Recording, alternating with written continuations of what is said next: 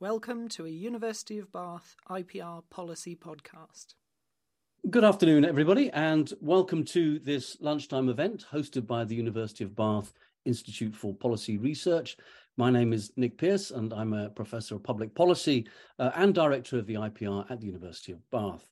And today I'm delighted to be joined by Jonathan Haskell and Stan Westlake, who are going to be with us today to discuss their latest book, Restarting the Future, How to Fix the Intangible Economy. And this event is part of a wider series we're running this year at the IPR on what has been termed the global polycrisis, a term that's contested but increasingly in use, trying to explore the kind of multiple and overlapping and interconnected crises of our time and how we can best navigate them. And in addressing the issue of the intangible economy today, we are going to be addressing some of the kind of bigger questions for some of our institutions, how we govern our economy, what makes up the dynamics of a contemporary advanced economies like ours, and how we can best think about those in the wider context of the challenges that we face. And it's a delight to be able to welcome Jonathan and Stan. Jonathan Haskell, of course, Professor of Economics at Imperial College Business School and an external member of the Monetary Policy Committee, and Stan Westlake, Chief Executive at the Royal Statistical Society, and shortly to become the next Executive Chair of the Economic and Social Research Council. And Jonathan and Stan are both pioneering thinkers on the idea of the intangible economy. I won't say much more about that concept because I know they're going to, but thinking about the economy in ways that don't simply relate to our physical assets, but ideas, knowledge, and other forms of activity in the economy. And it's something they've written about before, in previous works, but this is about their latest book, and it gives us an opportunity to hear about their latest thinking and some of the policy questions that flow from their analysis. So there'll be plenty of opportunity after they've given their talk to ask questions. If you do so in the Q&A, I'll be able to then look at those questions and aggregate them, put them together, and then put them to Jonathan and Stan in that part of the sessions. Please note that your cameras and microphones as an audience are switched off, so you do have to use the Q&A function to put your questions. The session is being recorded, and it will be made available online as a podcast and a video, which you'll be able to find in due course on the IPR website. So if you want to return to anything, you can do so then. So thanks for joining us today and this event, and I'll now hand over to Jonathan and Stan for their presentation. Jonathan. Thank you very much indeed, Nick, and good afternoon, everybody. Stian is just kindly going to put up the slides, which should be up now. I'm going to start off telling you a little bit of background behind the intangible economy, why it's important, why we think it matters, and then I'll pass over to Stian, who's going to talk about some of the policy issues. So our new book is on the right, called Restarting the Future, and Nick, as you kindly mentioned, it builds on the earlier book called Capitalism Without Capital, which is on there as well. So let me try to advance the slides and see if this works. I need to press that button there. Right, sorry, there we go. So our core proposition in this line of work is that business has changed. How has it changed? Well, factories used to look like this, but now a factory looks rather like that. In case you're wondering what that factory is on the right-hand side, those are the original pioneer finders of Microsoft. So Bill Gates is on the bottom left there. And what we're about is we're trying to understand an economy which has changed from the types of assets on the left-hand side to the types of activities on the right-hand side. Let me illustrate that in the following way. Here's the PricewaterhouseCoopers league table of leading businesses. PricewaterhouseCoopers, if you're not familiar, are a leading accountancy firm, and they look at the market capitalization. It's just one measure, but it's one pretty good measure of what the leading businesses are. Let's run through who some of them are. This is data in 2021, and these will be familiar names to you. So Apple is first, Microsoft, Amazon, Alphabet, who are Google, Facebook. I'm going to guess basically everybody on the call is either familiar with these businesses and probably uses the products of these businesses a lot. The second company is Saudi Aramco, who are the Saudi Arabian oil company. Let's spend a minute then thinking about what kind of companies these are. And we can illustrate this very clearly. Here are Saudi Aramco's assets. As I say, they're the Saudi Arabian oil company. you can see what their assets are. They are the ship down at the bottom there, the pipes, the buildings, all the bits of machinery and the heavy technology that's required to get oil out of the ground and ship it to you and me. Here are Microsoft's assets. Well, they look rather different. This is actually the first few lines of code from Word 1. This is actually the dictionary which you use when you call up the dictionary to inspect your Word document. And the core of our argument is that the reason that these businesses look very different is their assets have moved from the type of assets at the top, which we're going to call tangible assets, to the type of assets at the bottom, the right-hand side, Microsoft assets, which are the intangible assets. And indeed, if you look over to the left and look at the table, companies like Apple, Microsoft, Amazon, Alphabet, Google, Facebook, their assets are almost entirely intangible assets. Let me spend a minute saying a little bit more about what we mean by intangible assets. And I'm going to do so just before I do that. Here's a scheme of what we're going to talk about: the rise of the intangible economy, why intangible capital is different. And then, as I say, I'll pass over to Stian for reforming our institutions. So let's start with the rise of the intangible economy. We're going to start with Saudi Aramco's assets, the quintessential tangible company, and their investments and their assets are the types of things you see on the left-hand side: buildings, computers, plant machinery, and vehicles. And those are the types of things which accountants have been trying to measure, be it in company accounts or be it in national accounts, which puts together the GDP numbers. Those are the kind of measures which those accounts have been measuring more or less since the 1920s. They measure investments made by a producer, they're costly to undertake, and they provide a benefit over time. Here on the right-hand side are the intangible investments, which we think are what the economy has transmogrified to. And then things you can't feel and you can't touch. R&D, let's run through some of them. R&D is an obvious example, incredibly important during the pandemic. That's the thing which got us the vaccines. But of course, we had to have training. Companies had to train their workers on how to do it and how to produce it. Design, organizational development, moving more broadly, branding and marketing. There's artistic originals. If you've ever wondered where Harry Potter is in the national accounts, they're under artistic originals. This is books and movies and dance and so forth, which people are producing. And right down to the bottom there, possibly a much more sort of visual element, which we're all familiar with, is software and databases. So all of those assets on the right are the assets in the new economy over and above the assets on the left there. Now, a couple of things on this. Let me try to get the animation of these slides going. The first on the left here is that GDP still doesn't include most intangibles. When we count up the investments that companies are making to do the national accounts, do GDP, we count up the tangible investments on the top left. We count up some of the intangible investments, software, artistic originals, and R&D. Those are in the middle.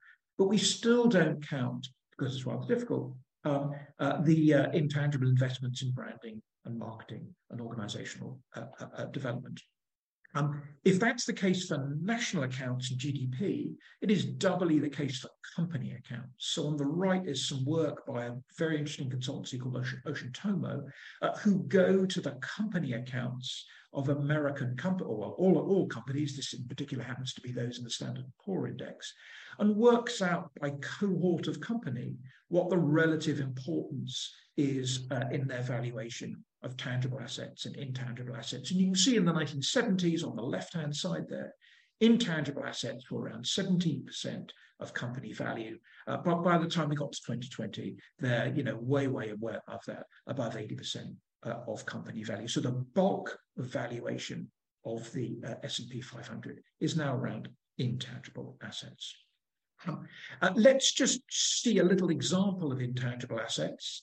And you might be thinking, especially having seen that list before, that they're all about technology. We're just, banging on about what everybody knows about, namely new technology. And we want to argue strongly that they're not about new technology. And this is part of the reason that Stian will discuss why they're important for the institutions and not just one corner of the economy. Here is the gym business, not known as a tech company, but let's see if we can apply our ideas to the gym. And on the left-hand side there is a scene from 1977. This is Arnold Schwarzenegger's breakthrough movie. There he is on the right there of the picture. And you can see that in the gym business in 1977, there were lots of tangible assets. You can see the building and you can see the equipment that they are using. Let's pass over to gyms in 2023. There are still those tangible assets, there's still the building and there's still the equipment, but remarkably, there's a lot more intangible assets in this business in particular. So for example, there's incredible amounts of software which goes to producing the screens, and then as you do your exercises, for example, if you're doing body pump or something like that, then you can see the screens. There's a lot of training and a lot of processes which are behind the people who are going to teach you how to do the exercise. And branding and marketing is very important as well for not only the gym owners, but the type of exercises which they offer. And Les Mills, which does the body pump high-intensity exercise, is a kind of well-known example of that. They have literally no tangible assets whatsoever. They don't own any buildings, they don't own any equipment, but what they own is they own the software and they own the rights to the music, which comes with the videos, which help you do the exercises along with the videos and the music and so on. And they've got a whole set of training processes as well to train the instructors to help you get along. So it's not a tech story by any means. And I hope that example kind of brings it to life a little bit. The rise of the intangible economy can be seen in this diagram here. This is the fraction of value added accounted for by intangible investment. And the bottom line is that's been rising very strongly. That's the red line. This is in the US from the mid-1970s to pre-pandemic, whereas the tangible investment ratio is either flat or falling. So intangible capital is the capital we need to consider in the 21st century. Let me pass on quickly to the second part of this, which is to ask the question why intangible capital is different. Because you might reasonably say that the nature of investment just changes all the time in different economies. So why should this be any different? And we think that intangible capital has got some interesting economic properties. It makes it different and therefore makes the analysis of our political institutions, which Nick, you kindly mentioned at the very beginning, which the Bath Institute is so focused on. We think it makes that analysis of those institutions a rather different one. Now, there are 4 economic properties of intangibles. I'll go through each one quickly and then go through each one a little bit more leisurely. The first is intangibles are scalable. The second is they are sunk. The third is they have spillovers. And the fourth is they have synergy. So they all begin with S, and let's go through them one by one. Let's start with scalability. So here's a tangible business on the left-hand side, namely the taxi cab business. If you carry a couple of people in your taxi cab and you want to carry a couple more people, you've got to buy a new taxi cab. So in that sense, taxi cabs are not scalable when you scale up the business. So there's a traditional taxi cab business on the left-hand side. Here's a new taxi cab business on the right-hand side, and it is, of course, the Uber algorithm. And the remarkable thing about the Uber algorithm is that if you've got 2 people using it or 2 million people using it, it's still the same algorithm. So the first point about intangible capital, the intangible capital, of course, being the software behind the algorithm on the right, the tangible capital being the taxi cab on the left. The first point about intangible capital is that you can scale it up.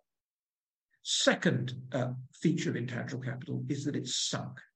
Let's talk about Nokia for a second. They were the leading mobile phone company years ago before Apple came along. When they went bankrupt, it turned out that they only had 2 assets. They had some tangible assets, which are on the left-hand side. You recognize those from Saudi Aramco. Those are the rather handsome set of buildings that they have in Finland, which you can still go to. They managed to sell them off. They also had some intangible assets, and the intangible assets was the software operating system called Symbian, which then became Windows Mobile. And it turned out that when the company failed and it just failed to take off, they just couldn't get any of those values back. So what economists call this is they call these sunk costs. The intangible costs on the right were sunk, they could not be recovered. The tangible costs on the left were not sunk and they could be recovered. So that's the second of the S's. The third of the S's is spillovers. Here's another tangible business on the left-hand side. If you want to use some of the properties and processes of this tangible business, you cannot. There's a fence in front of it. There's no sense in which if the owners are using it, you cannot use it. Here's an intangible feature of the business. This is the Apple iPhone. Here's a picture of the first one in 2007. If you hop onto the internet or cast your memories back, if you can remember that far back, before the Apple iPhone came along, all phones looked a bit weird. They had funny fold-out things and odd aerials and speakers which stuck out, and weird aerials on the top and behind them and so forth. Basically, within about 18 months of the iPhone coming out, all smartphones basically looked exactly the same. So the design of the iPhone was something that other people could use relatively easily. And so that's what economists call a spillover, a feature of the intangible knowledge element, and to be in contradiction to the tangible element on the left-hand side. I'll finish with a final property, which is synergies. As it says on the slide there, intangible assets very valuable when combined with other assets. We talk in our first book about the example of the EpiPen, a wonderful, if you're not familiar with this is a wonderful injection mechanism for people who have anaphylactic shock, saved millions of lives, an extremely profitable company for the inventors. And you might say, well, that's an intangible asset, knowing the chemical of the chemical structure of this wonderful drug. Surely that's protected by patents. So wouldn't the secret of that intangible business be the patent? Well, the patent ran out more or less 100 years ago, so it can't be the patent. We think it is the synergies between the different types of intangible assets which are responsible for this company doing so well. What are the synergies? They are the wonderful design of the EpiPen. They are the brand of the EpiPen. Everybody's heard of it. They've got a very sophisticated marketing and distribution network, and they do lots of training for you to use the EpiPen. So putting all those things together means that when it comes to intangibles, these synergies, these combinations of intangibles are extraordinarily valuable. Okay, apologies for going through that rather quickly, but let me, before passing over to Stian, just give you a sense of how those properties then show up in the economy. On the left-hand side here, we document the rises in concentration that there have been. So if you're not familiar with the concentration term, this is a term that economists use to ask the question, I take a market, what's the fraction of the market which the top 5 firms, the top 8 firms, depending upon top 10 firms, whatever your favorite ratio is, what's the fraction of the market that those firms account for? And that concentration ratio has been going up since for about the last sort of 20 odd years, and people have worried a lot about competition policy as a consequence. Here, what we've done is we split the rise in the concentration ratio across European countries to the rise in the intangible intensive sectors versus the low intangible sectors. And what you can see is that concentration has gone up much more in the intangible intensive sectors, and it's flatter in the low intangible intensive sectors. And that, of course, is entirely in line with the kind of properties we've just seen, most notably scale. If I can scale up as an intangible company, then it's very likely that I'm going to be able to serve, or rather few companies are going to be able to serve a large part of the market. So we think this rise in concentration is a manifestation of the shift to the intangible economy and an example of one of the S's we just talked about. Here on the right is another example of one of the other S's, spillovers and synergies.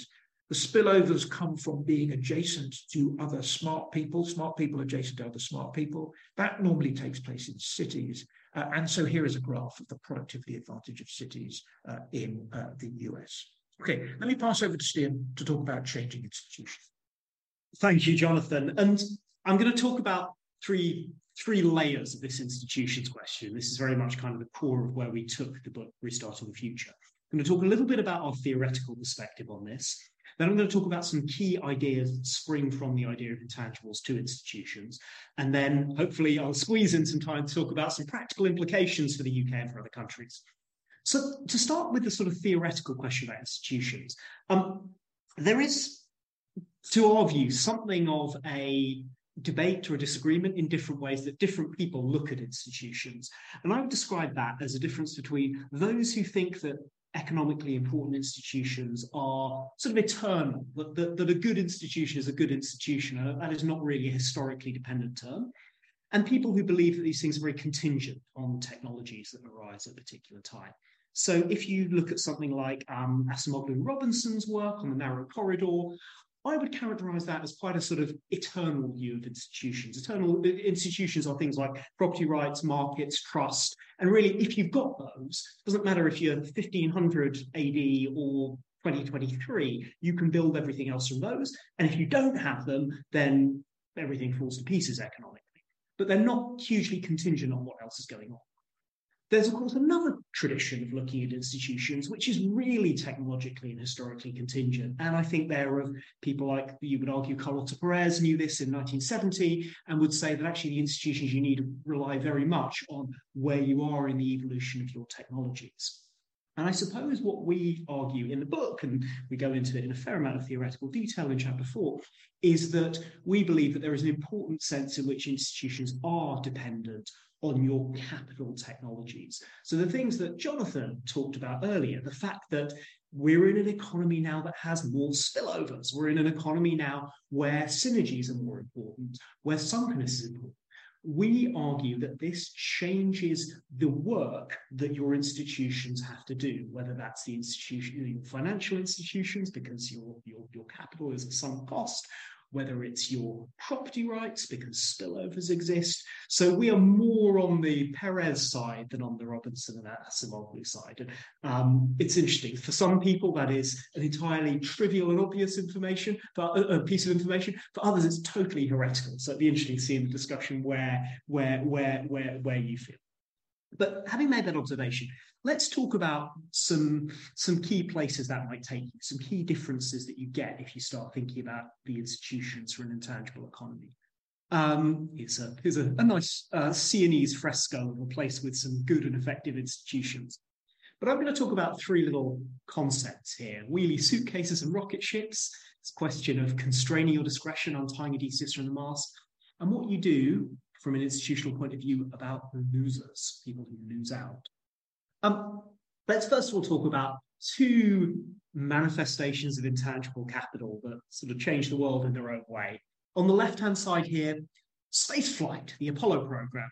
And on the right-hand side, something also related to flight, but kind of rather more quotidian, the wheelie suitcase. Now, these are very different in their different ways, and they represent two different ways that intangibles might play out. So if we look at the example on the right, the Apollo program, this is an example, this is a set of intangible investments where spillovers really matter. If you'd gone to the US corporate sector in the 1960s and said, well, when are you going to invent spaceflight? Suppose though, absent any government intervention, one would assume it probably wouldn't have happened. The invention of these technologies had huge spillovers. It required a lot of R&D. There was a clear mission-oriented dimension. And what you needed to make this happen was a vast investment of taxpayers' money, subsidies to get businesses to develop all these technologies through government procurement and government funding, and that made it happen. It was the spillover aspect of intangibles that meant that this wouldn't have happened without this big push. Now, let's consider the wheelie suitcase. The wheelie suitcase is a very different type of invention. There was no R&D budget behind the wheelie suitcase. It was the combination of two really simple things that existed for quite a while: a caster wheel and a suitcase with a handle. And what mattered here was finding the right combination, the right synergy, the fact that if you combine these two inventions, out of all the billions of inventions that humans have come up with over the last few thousand years, that this would create something of unusual value.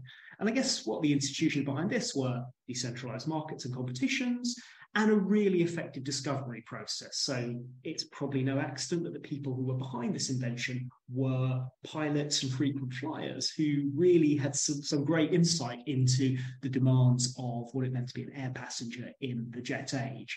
So two both sort of somewhat important inventions, very different, but it shows you there's two different types of problems you might need to solve with your institutions. The second interesting question is, how how do you keep your institutions proper? How do you make sure that they're behaving in a fair and just way versus how do you keep them agile? Here on the left-hand side is a kind of classic Victorian problem of graft. And obviously one of the problems, if you set up institutions to solve political problems, there is a lot of temptation for politicians to mess around with them and to do that in a way to further their own short-term political interests. So a classic example is UK interest rate policy in much of the late 20th century, where our central bank, the Bank of England, was controlled by the Treasury, and consequently there was a repeated problem whereby the Treasury would reduce the economy in the run-up to an election in the hope that it would improve their political fortunes. It was a problem that to a great extent was solved in 1997 when the Bank of England was made independent. But of course, there is then a challenge if you make institutions independent and you make them rule-bound, which is that's fine when the circumstances for which you designed the rules persist. But from time to time, circumstances change. And one example of when circumstances change is when your capital stock shifts, for example, from tangibles to intangibles. So Milgram and Roberts is a classic exposition of how you constrain your discretion. You tie Odysseus to the mast so that the sirens don't lure him off into the rocks. But the problem is eventually, if Odysseus stayed tied to the mast for the whole of the Odyssey, it would have been a very boring story because he actually needed to get off the boat when things changed, when there were no more sirens around. So there's a question about how do you balance that? How do you make institutions that have discretion at the right times, but not discretion at the wrong times? And then the final question is, most institutions, especially if you're trying to deal with things like spillovers, create winners and losers. A classic example that we talk about a lot in our books is planning policy, land use policy, where there are all sorts of clever innovations that people have come up with over the years to increase the supply of houses, for example, in places like the UK or dynamic US cities. They make quite a lot of people unhappy. And one of the things that tends to be observed is NIMBYs always win. NIMBYs have concentrated interest, the general interest is dispersed, and people who have concentrated interest are often good at mobilizing those interests.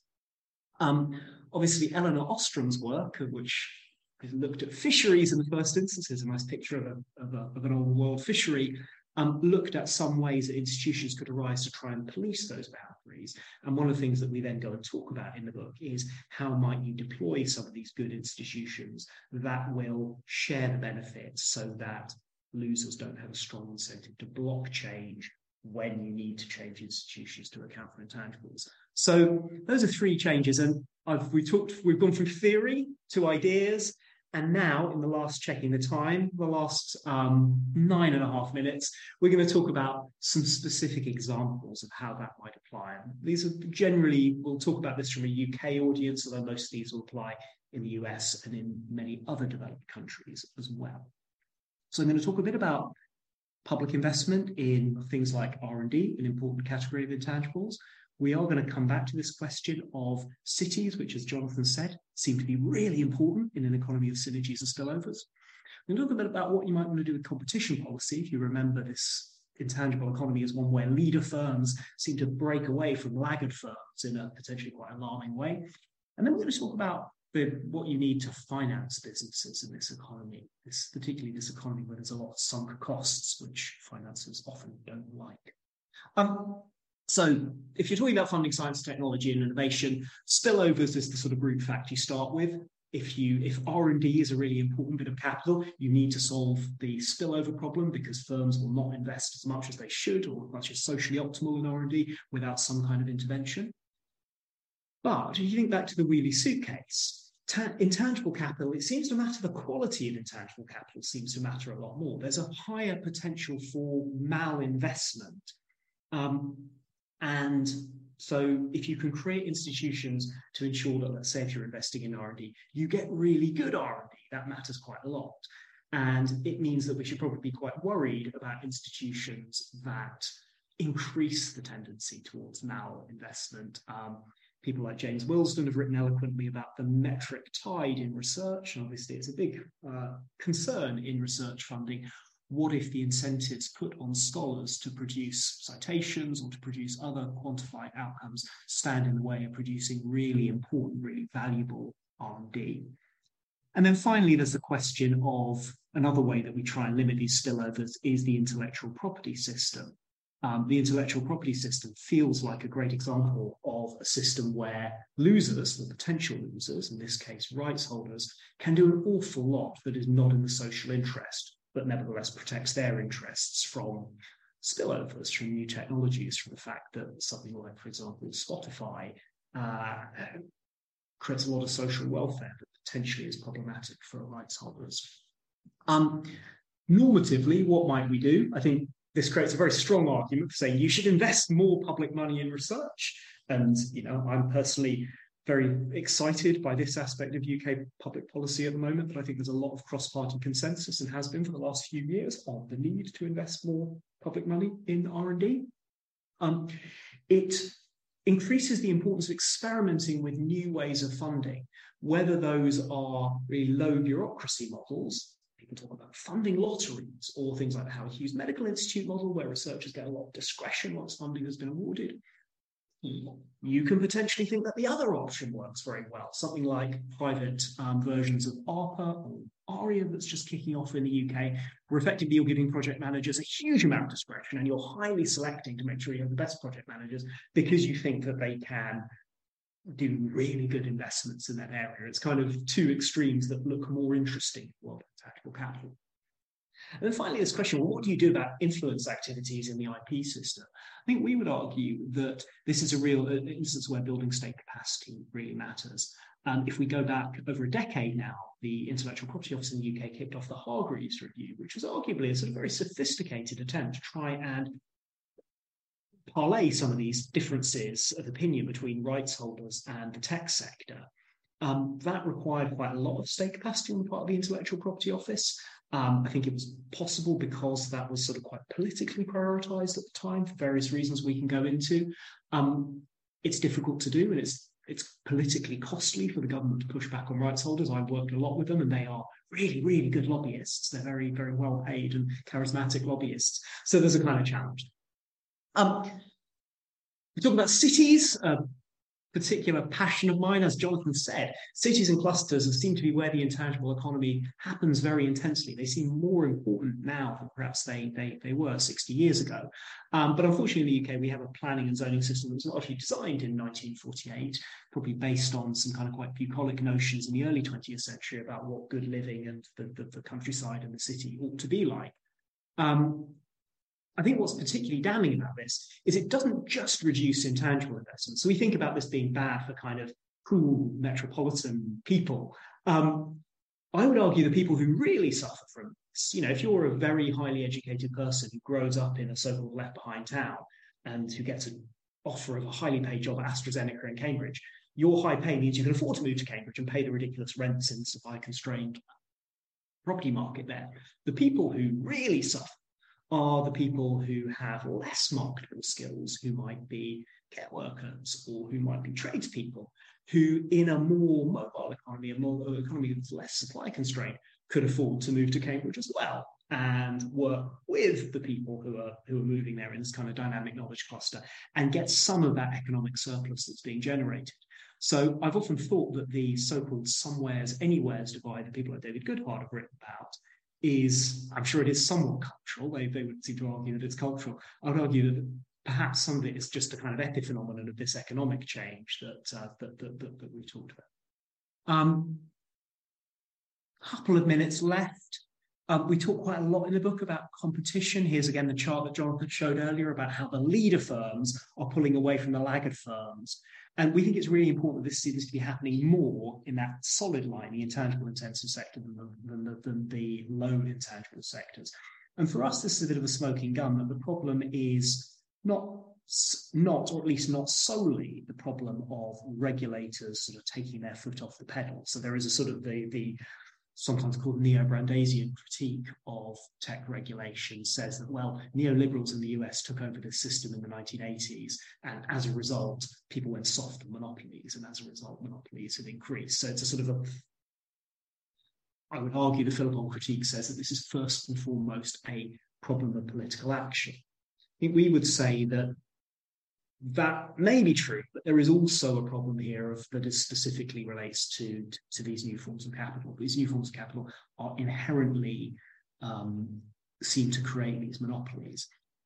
Now, I think the really interesting question, if you want to remedy these, is, well, are these monopolies permanent? And possibly too early to say conclusively, but it does seem, and the scalability of intangibles seems to have something to do with this, that these monopolies grow quickly, but sometimes they collapse as well. The optimistic story here is that actually what we're seeing is an age of punctuated equilibria, where you'll see tech platforms rise, but so long as you can regulate effectively, so long as you can ensure there's a space for new firms to scale up, that you'll have competition over a period of time, because the giants basically fall prey to new attacking firms over time.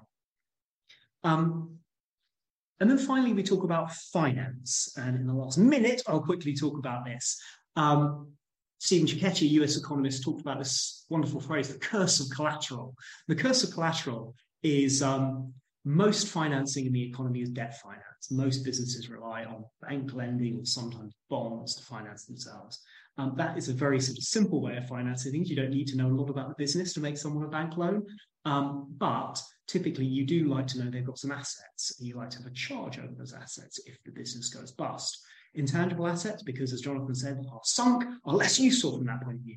So an economy where more and more capital, more and more business capital is tangible, gets less and less appropriate for bank financing, which is kind of a problem, given that banks are the dominant institutional form of financial thing that we have going, but also given that they're heavily tax advantaged, given that debt interest is tax deductible and cost of equity is not tax deductible.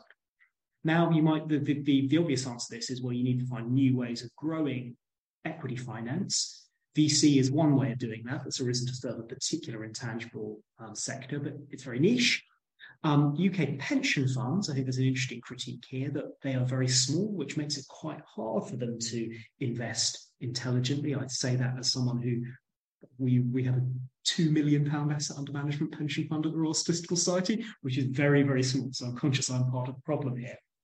And so I think there's a really urgent and important question for financial regulators, and it's something that the Treasury is looking at here about, well, how do you push for more investment in intangibles? That's been a whistle-stop tour. There are lots of other things we talk about in the books, but I know we've got such a great audience today that I want to make sure we have plenty of time for questions. So I'm going to stop talking there. I'm going to stop sharing the screen, and I think Nick will take us through some questions, and we'll hopefully have a good discussion. Thank you, everyone. Great. Thank you very much indeed, Steve, and thank you, Jonathan. Let's go into some questions then. And I want to start with a question that was in my mind as you were speaking, and which has been asked by my colleague, Joe Crisp, which is the first part, at least, which is this. How does the intangible economy relate to the productivity puzzle, or more starkly, perhaps for the UK, its productivity performance, which many people would argue is historically unprecedented, that the period of productivity stagnation we've had since the financial crisis is historically unprecedented. Is there a relationship between the intangible economy and productivity that we see played out in particular ways in the UK? I'll try that one. Thanks very much for the question, Joe. Yes, we think there is a relationship. We talk about it a little bit in the book, and it goes like this. As we've mentioned, one of the properties of intangibles, remember those 4 S's, one of the properties is spillovers. So if I do some intangible investment in, let's say, design, that benefits, spills over to Stephen, that he becomes more productive as a result. So a pound or a dollar or a euro in intangible investment gets an extra bang for the buck, as it were, when it comes to the translation of productivity. And what that means is, when the economy is steaming ahead and investing a lot in intangibles, that's a rising tide which lifts all boats. When the economy the investment is held back, then that pulls down. not only productivity, but it pulls down spillovers for productivity as well, which is measured in different ways. So we think, as we document in the book, that part of the explanation for slow productivity growth post-financial crisis is the slowdown there's been in intangible investment, and therefore the lower spillovers that's thrown off. So it is tied up indeed with understanding the productivity puzzle. Great, thank you, Jonathan. Joe has a sort of second part to his question, which is just you mentioned at the beginning that GDP doesn't include enough measurement of the intangible economy or intangible capital. Which additional measures would you include in the composition of GDP? Yeah, I think I'd be a little bit ambitious and go for all the various measures that we've talked about. But you can do it yourself. There is a new data set called the EU CLEMS data set, augmented with intangible investment, and that's put out by myself, Carol Parado, Cecilia Ioannidis, Massimiliano Iomi. That's all available to download. And that's we have a new version out last Thursday. If you search for IntanInvest EU CLEMS, you can get all the European data by industry, by country, by year on the whole range of intangible assets and choose whether to include them or not.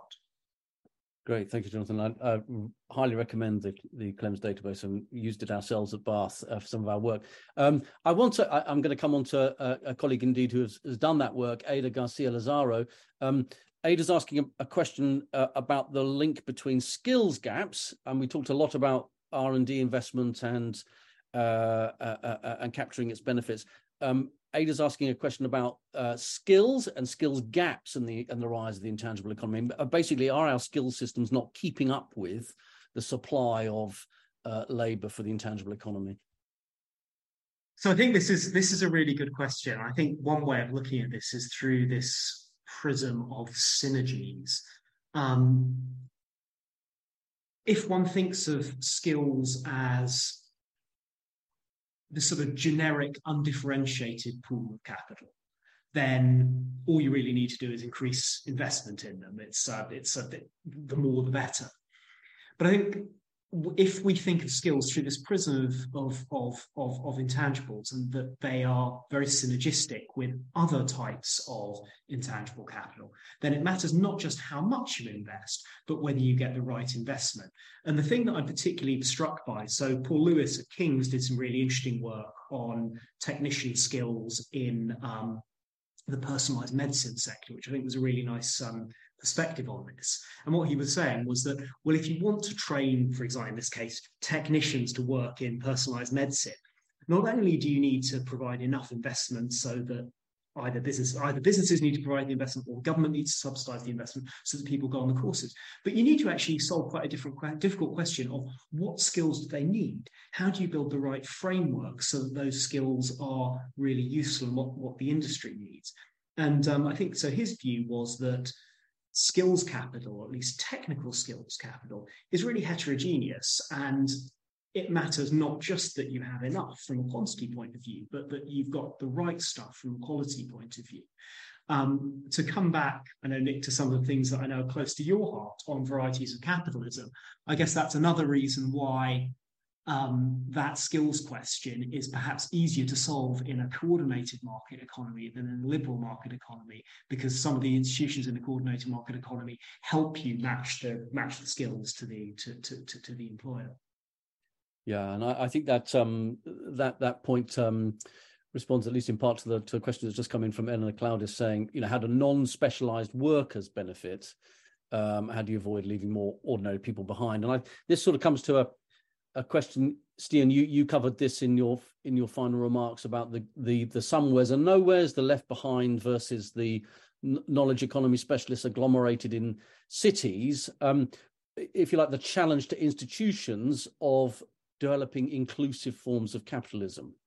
And that might be in part about competition policy and the other measures you've discussed in the rest of your presentation. But it might also be a question that is addressed to the sort of political economy of institutions. So let me just phrase that slightly differently.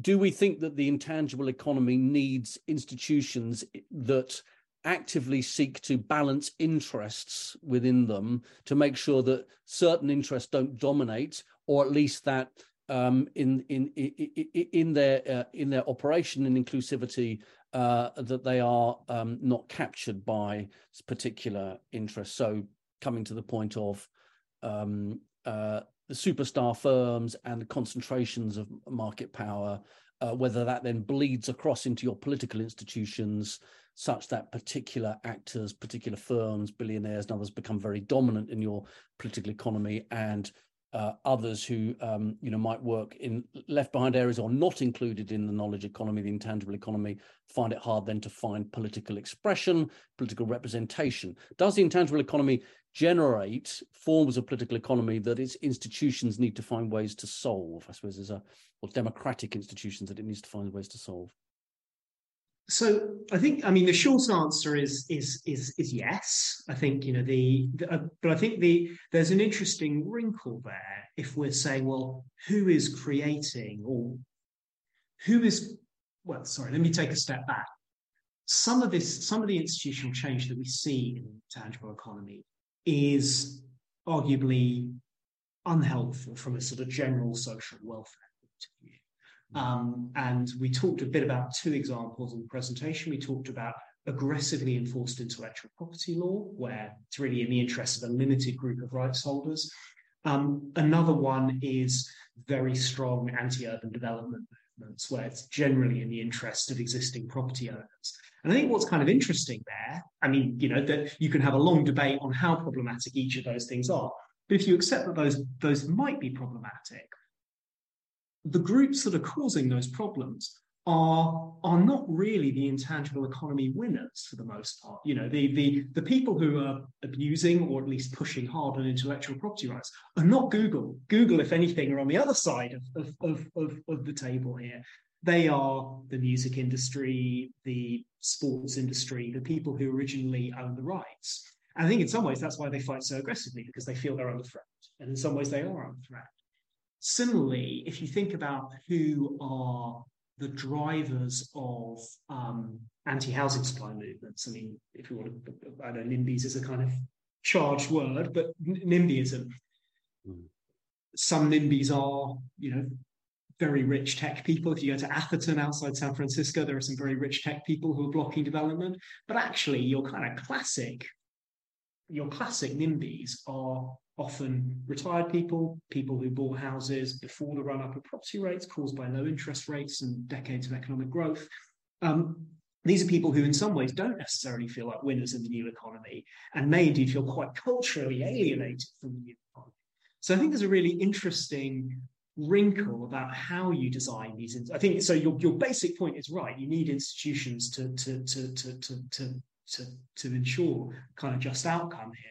But it's quite interesting that it's not just a sort of straightforward battle between the poor and the powerful. It's actually, there are some quite interesting groups fighting this out who don't fit easily into either of those two paradigms.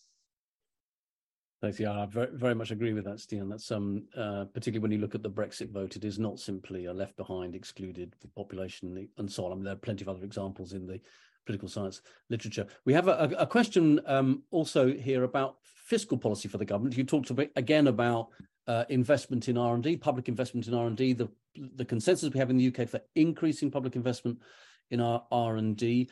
Are there other ways in which public funding should be orientated towards investment in the intangible economies, particularly for perhaps addressing some of these questions of social welfare that you raised there, Stian? And I'm going to come in on this, but I'm going to pass over to Stian because since I have the honour to work at the Bank of England, I am contractually obliged not to have a view on fiscal policy.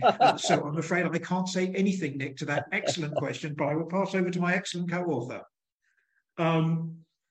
So I think, very broadly speaking, just as a sort of stylized fact, in an economy where you've got more intangibles and therefore more capital has spillovers, that would suggest that there is more scope for public investments because the government can make investments that will not be optimal for firms to make. So that's kind of one stylized fact. And if you take that to its logical conclusion, that's an argument for a larger state.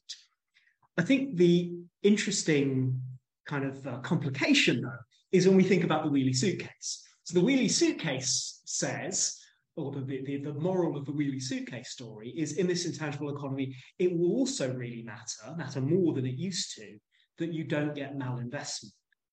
So if you believe that government funding channels sometimes fall into malinvestment traps, which certainly doesn't seem like a totally unreasonable thing to believe, and people can believe different versions of that, but then you get a problem with a world of greater state investment. So I think the question is, how do you ensure that you get a sort of strong, potentially entrepreneurially informed system to decide where capital is going, which, could be interpreted in a very free market way of saying, well, actually, what you really want is to double down on entrepreneurship. If you believe that tax discourages entrepreneurs, you want very low taxes, very low regulation on those kind of things. And actually, all that matters is you have the few geniuses discovering the next equivalent of the wheelie suitcase. So I think, perhaps unsurprisingly, depending on your political priors, you can tell a story of much greater state spending or potentially one of much more entrepreneurial freedom. And I find it hard to say anything rigorous about where to sit on that line. Which, again, if I may, links back to the 4 S's. I think this is why we find the 4 S's rather helpful. If it's the Apollo space program and its spillovers, what more investment means is more state centralized investment. If it's the wheelie suitcase and its synergies, what a policy of more investment means is more competition, actually, in order to reap those synergies. And I think that's the tension, as I say, on the basis of the various S's we described. Mm-hmm.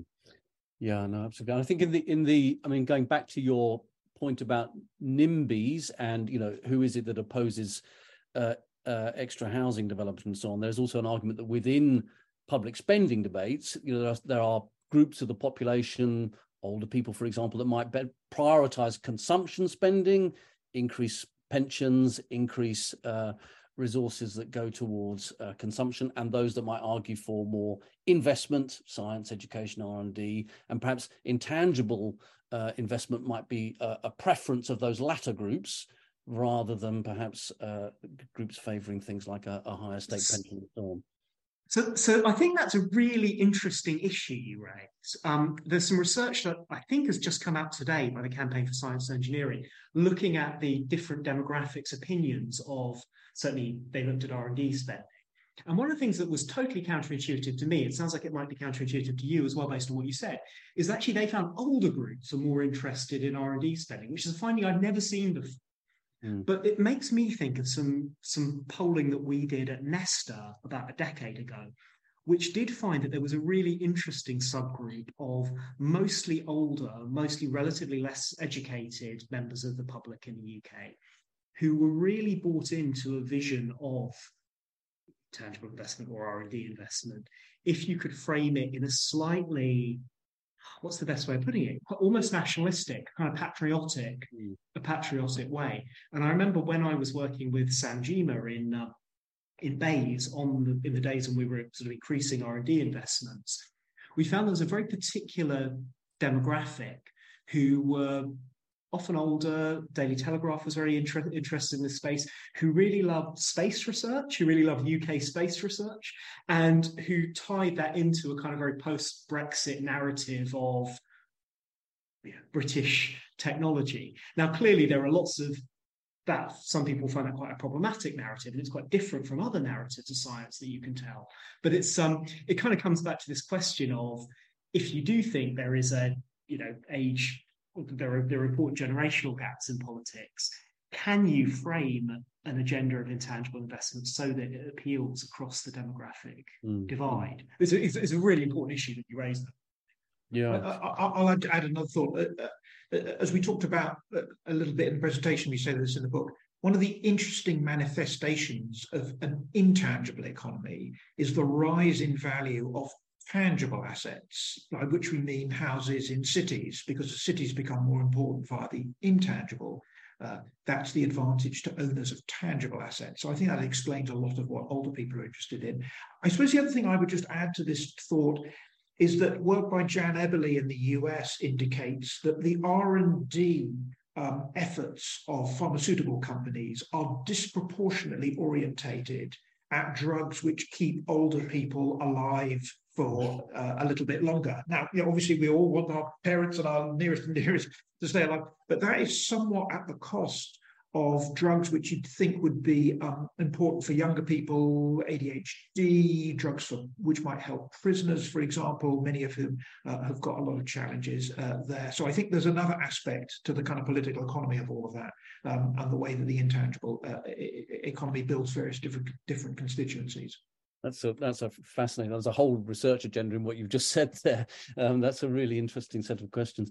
We've got a few more minutes, and I'm going to abuse my position as chair just to ask you a question about the geopolitics of the intangible economy, and to ask in particular whether you see the development of an intangible economy, which is essentially US perhaps plus Europe, a Western intangible economy, and in the future increasingly a Chinese intangible economy, in which there is much more uncoupling or attempts, as it were, to constrain the spillovers from your investments to your geopolitical sphere, and in both sides. And so I ask that principally because China has developed a huge, as you showed in your figures, a huge tech sector. But it's done so within very, very protective barriers, to the point actually where it's become kind of politically problematic. And there's a confrontation obviously between Chinese leadership and the tech sector in recent years. And at the same time, the US seeking to uncouple investments and supply chains, at least up to a point, to bring them to re-onshore them, etc. That kind of debate. And so my question is, is there a sort of looming future where the intangible economy is at the kind of heart of geopolitical division and conflict, and we see this kind of bifurcation developing even further? I guess the classic economics answer is we want more trade and we want more geopolitical, liberalization. And the reason for that, again, if I may say, goes back to the various S's. If someone in China has invented a better wheelie suitcase or a cure for cancer or something, we want that knowledge to spill over, and we're going to be able to use it in the same way that the other companies could use the iPhone. Where I think this gets much more problematic is that, of course, lots of our key infrastructure, which we generally view as being strategically important, power, telecoms, and that kind of thing, increasingly has become intangible rather than tangible. Lots of telecoms and networks obviously are run by enormous amounts of software, likewise power networks as well. And so that's where I think the sort of classic economists, let's have more trade argument needs a bit of a match. So that's a kind of narrow economics answer, one thought. And I suppose, there's if we're talking about geopolitics, I keep thinking about this in the context of the Taiwanese semiconductor cluster and TSMC and so forth. And one of the memes that comes up time and time again when people talk about China-Taiwan is the idea of if there's full reunification of China sort of taking over the semiconductor industry. And it's very interesting in some ways that, the semiconductor industry or the semiconductor cluster in Taiwan is arguably primarily a collection of intangible assets, not tangible ones. There obviously are some tangible assets. There are these fabs, which are extremely expensive bits of kit. But in a sense, the fabs are very easy to reconstruct. If China wanted to build some fabs, but indeed they have done, they could replicate that relatively easily. What you can't replicate is the incredibly deep pools of human capital in companies like TSMC, the supply chain relationships with the various other bits of the semiconductor supply chain, all of which rely on basically being continually updated.